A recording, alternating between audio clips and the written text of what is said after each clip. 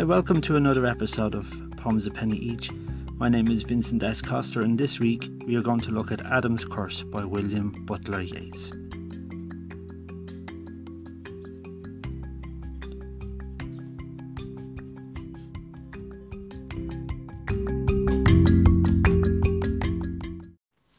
So there's quite a lot to say about Yeats.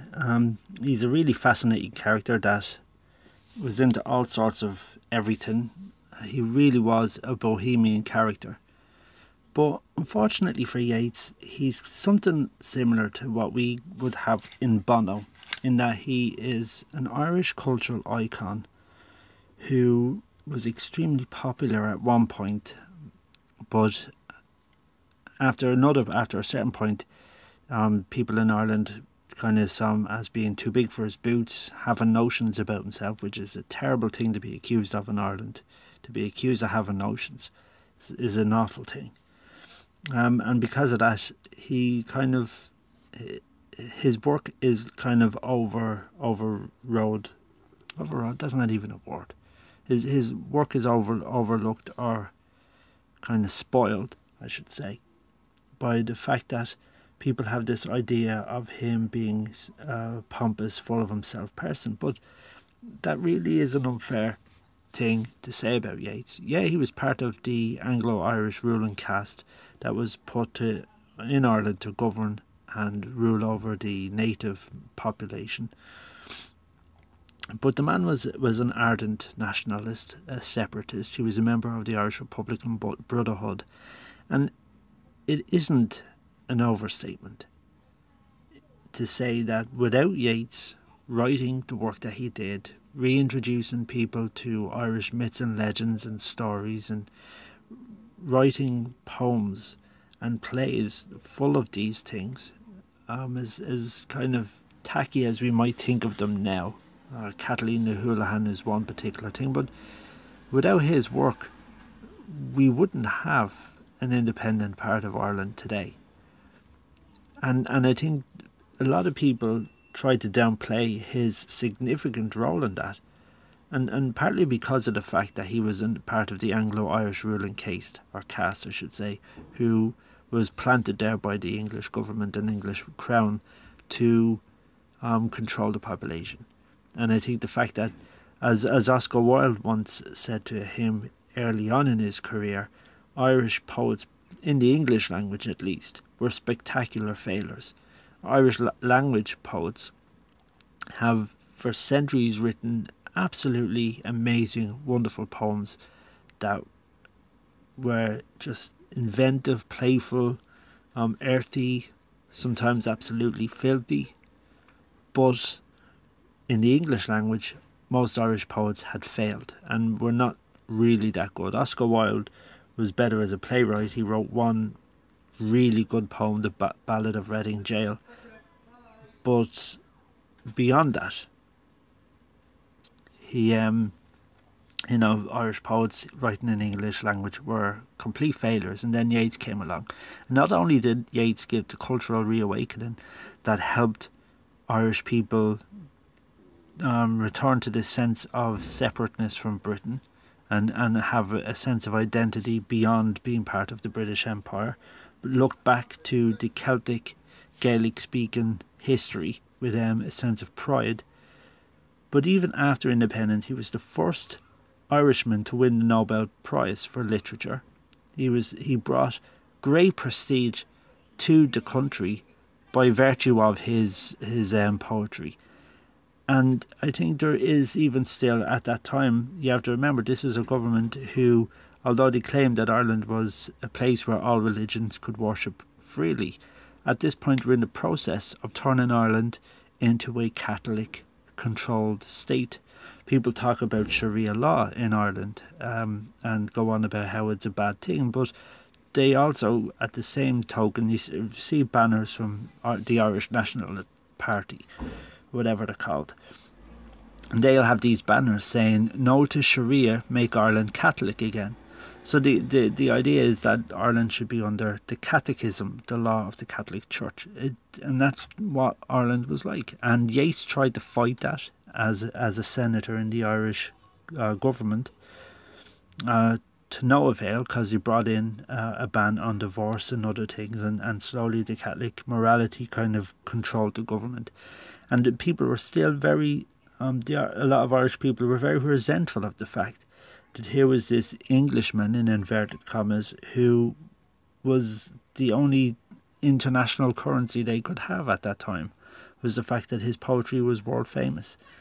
And that kind of carries on even now. Even nowadays, you still hear a lot of people being very snide about Yeats, and they'll use his relationship with Maud Gonne and Isel Gonne, her daughter, who he proposed to when she was in her 20s, after his mum had for the last time refused his advances.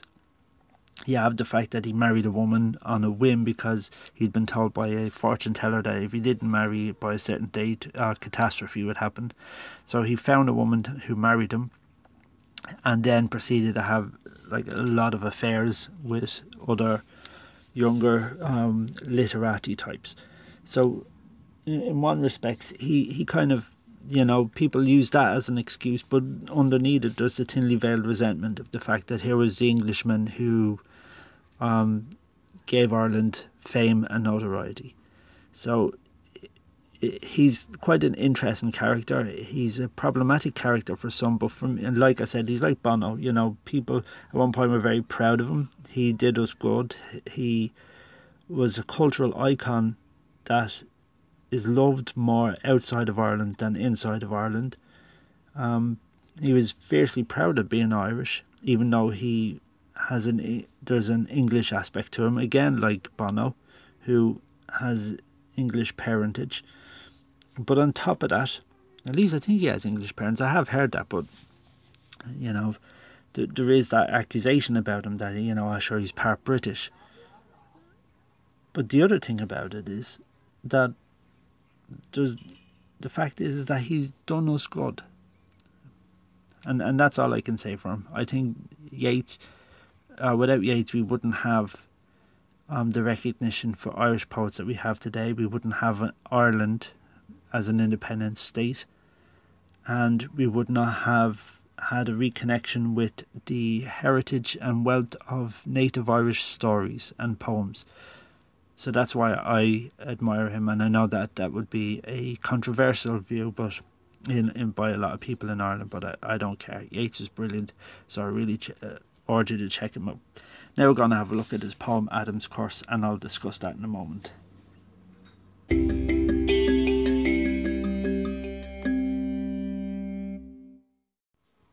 Adam's Curse by William Butler Yeats.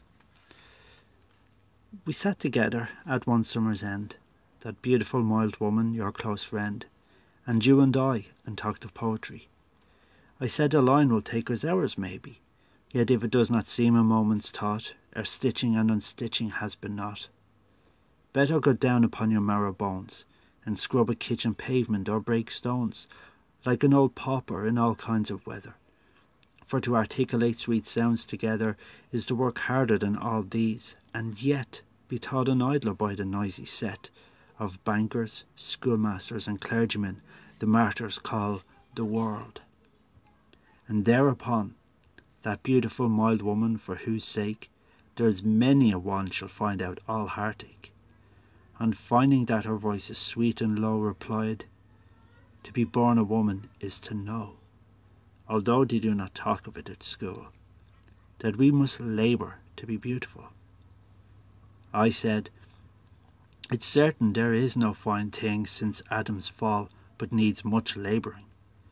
There have been lovers who thought love should be so much compounded of high courtesy, that they would sigh and quote with learned looks precedents out of beautiful old books. Yet now it seems an idle trade enough. We sat grown quiet at the name of love.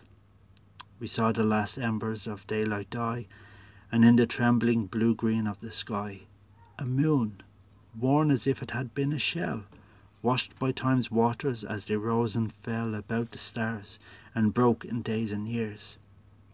I had a thought, for no one's but your ears, that you were beautiful, and that I strove to love you in the old highway of love, that it had all seemed happy, and yet we'd grown as weary-hearted as that hollow moon.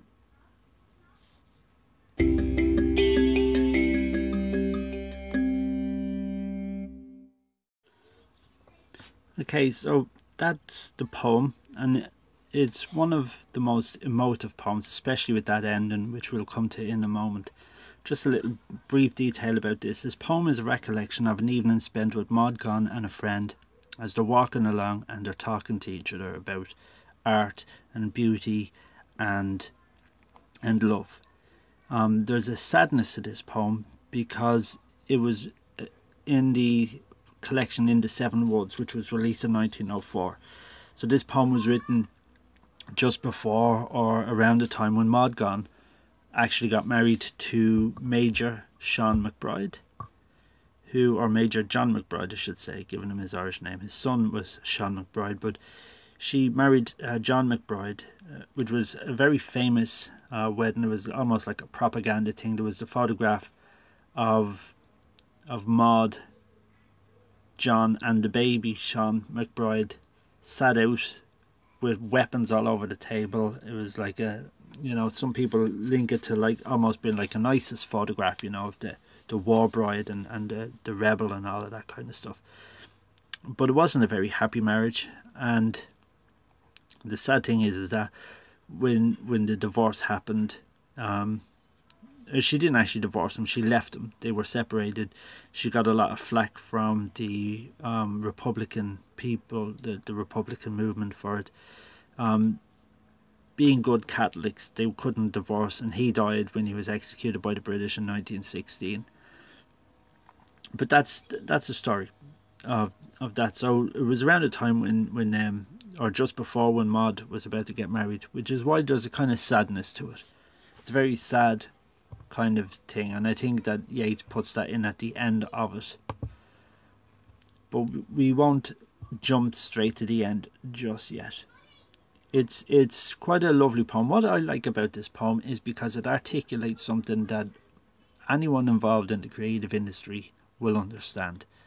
The amount of times where you say to somebody, someone says, "What do you do for a living?" and you say, "What's your job? What do you do for work?" And you say, "My work is I'm a poet," and people will go straight away to you, "What's your real job?" It's like they can't process the idea of the fact that your real job actually is writing poetry. And this poem articulates it so well. You have that line at the end of the first kind of stanza where he says, "For to articulate sweet sounds together is to work harder than all these, and yet be thought an idler by the noisy set." So there's, and then he lists these professions. So if you say, "I work as an artist, I am a sculptor, I am a poet," particularly a poet, you tend to have people kind of look down their nose at you and go, "But what's your real job?" To them, they don't appreciate the fact that if you are a writer of any kind or an artist of any kind, working on one piece, could take years. Some people have worked on pieces that have taken years to complete, and it's not like they're just sitting around doing nothing. They are going out, they are enjoying their life with their friends like everyone else does, but there are times where they're working like mad, just trying to get even one sentence right. Because like Yeats says, "A line will take us hours maybe, yet if it does not seem a moment's thought, our stitching and unstitching has been not." So that's the point we're trying to make. Hours of work. Look almost like it's as if it's just something that you could just jot it down in a second. And if it doesn't look that natural, if it doesn't have that, then it's pointless. It doesn't work out. Our stitching and unstitching. And again, this is another labour-intensive job. If you do cross-stitching as a hobby, for example, or even as a craft, I know I have a friend in Canada who does it as a craft that she makes money out of. Those hours of stitching and unstitching and working on a thing, if it doesn't look perfect, if it doesn't look right, it's worthless. And it's the same with poetry. If you don't make your your line look so like as if it's just something, a thought that just popped into your head. It doesn't look effortless, and nobody, it won't be good. If you write a poem and it like is so laboured, it comes across as that, and the poem just doesn't work. So that's the point he's making, that being a poet isn't a lazy, idle task. It's a very hard, intensive work that people don't see the work that goes into it. And so it's like a bit of a moan about that fact. And then Maud Gonne interjects into the poem, and she explains the fact that something that she hasn't learned in school. And thereupon the beautiful mild woman, on finding her voice sweet and low, replied, "To be born a woman is to know, although they do not talk of it at school, that we must labour to be beautiful." So there's this idea again that you have to look beautiful, you have to work at it, to spend hours on your hair, hours on your clothes, hours on your makeup. You have to do all this work to make yourself look beautiful. And that's what she says in this poem. She says that, just like the same thing, yeah, it's the same for women. We have to work hard at looking beautiful, but again, it has to look effortless. The man doesn't want to see the scaffolding that goes into putting on the facade. They just want to see the facade. So, they talking about this, and then then William interjects again. Again pointing, and this is where the title comes in. It's referring to the fact that after Adam disobeyed God and was driven from the garden, they had to work hard for everything. They had to scrape out a living. And so Yeats brings in this religious quality to it by saying that since Adam's fall, like he says, it's certain there is no fine thing since Adam's fall, but needs much labouring. In other words, he's telling us in this line that anything that is beautiful or to be treasured requires a lot of work. You must slave to be beautiful. You must slave to write a beautiful poem. Anything that you make that is beautiful, you have to slave at it. And this is from Adam's time, and that's where the title comes from. Adam's curse. It's Adam's curse that people working in poetry or women looking beautiful, that we all have to strive for these things, to work hard to scrape out beauty where we can find it. And as soon as he talks about love, because then he goes on about love and about there have been lovers who thought love should be so much compounded of high courtesy. And again, this is kind of like him, Yeats. He's famous for being madly in love with this one woman, Maud Gonne, and pestering her to death about marrying him and about relationship. And whether or not they actually were intimate is, some say they were, others say that she kind of just strung him along. Not really sure. Not really important. Just for the sake of it, though, he was one of these ones who felt that, love was like the chivalric, beautiful kind of thing, not, just kind of a fleshy thing, as for a lot of people it is. And they go quiet at this talk of love. And again, this could be because she's either married to John McBride, or she's about to marry John McBride and she knows it. And we get a scene of where it is. The sky is darkening. They see a moon that kind of looks like hollow. A very faint one moon, as they would say. And to him it looks as if, the coming and going of time, all these years have passed since Adam's fall, and the moon even is worn out and tired and jaded. And the moon is a fascinating thing in Irish poetry. Like, there's a massive love for the moon. The moon is a very big deal in Irish, particularly in the Celtic twilight. They had this whole thing of the moon and the mystery of night and all of that jazz. So like even the moon, the symbol of power and romance and mystery is just worn out and weary and just drained. And then he ends it with the last section, which is so evocative and so, kind of heartbreaking in a way. And I think it's the realization that he's put this in at, you can almost imagine him adding this or writing this just after he found out that Maud Gonne got married. And he's adding this bit to that memory in retrospect, where he says, I had a thought for no one's but your ears, that you were beautiful, and that I strove to love you in the old highway of love. So here he's admitting that this person, these lovers who think that love must be compounded of, of high courtesy. That love, there have been lovers who thought love should be so much compounded of high courtesy that they would sigh and quote with learned looks precedents out of beautiful old books. That's him, because he's admitting it here, that he wanted to say to her this one time that, I thought you were beautiful and I strove to love you the way that they loved you in these books. That this old chivalric way of love, that's what I wanted to give you. That's what I would have given you.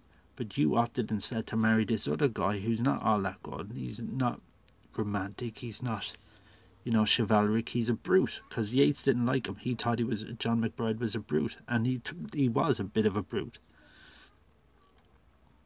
He wasn't a good husband for Maud.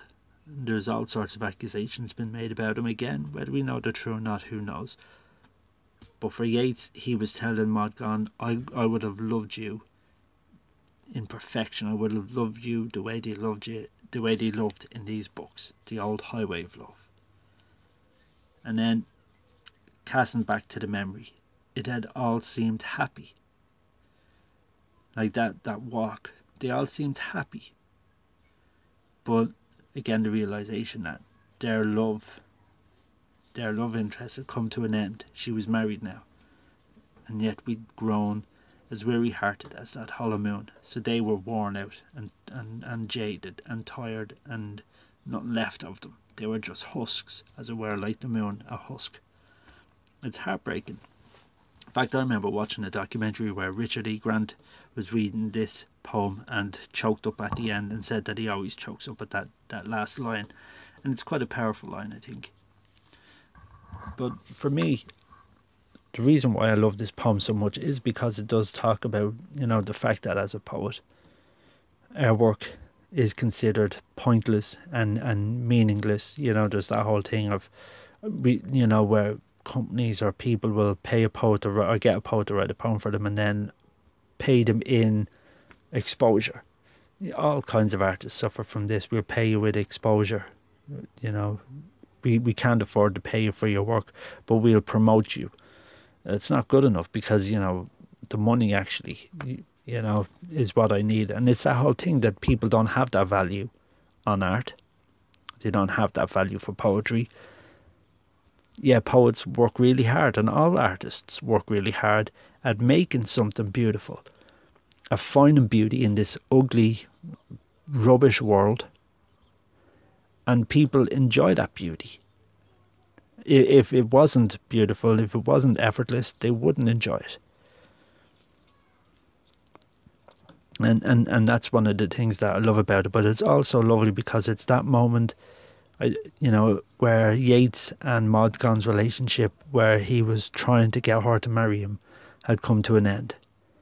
And even though it seemed happy, there was a sadness to that memory, because she then goes off and marries someone else, and Yeats, the great love of his life, is now beyond his reach,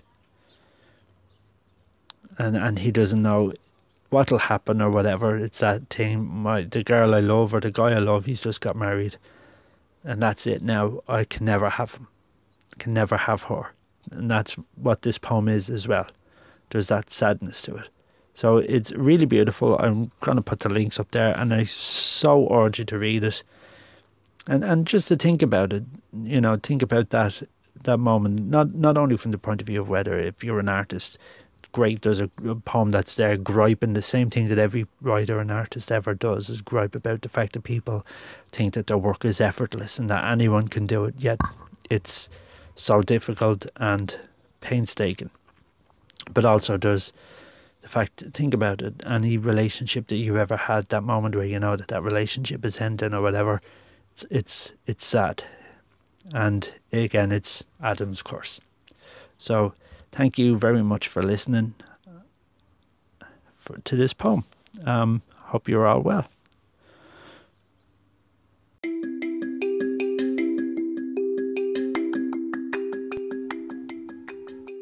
Thank you very much for listening to this week's episode.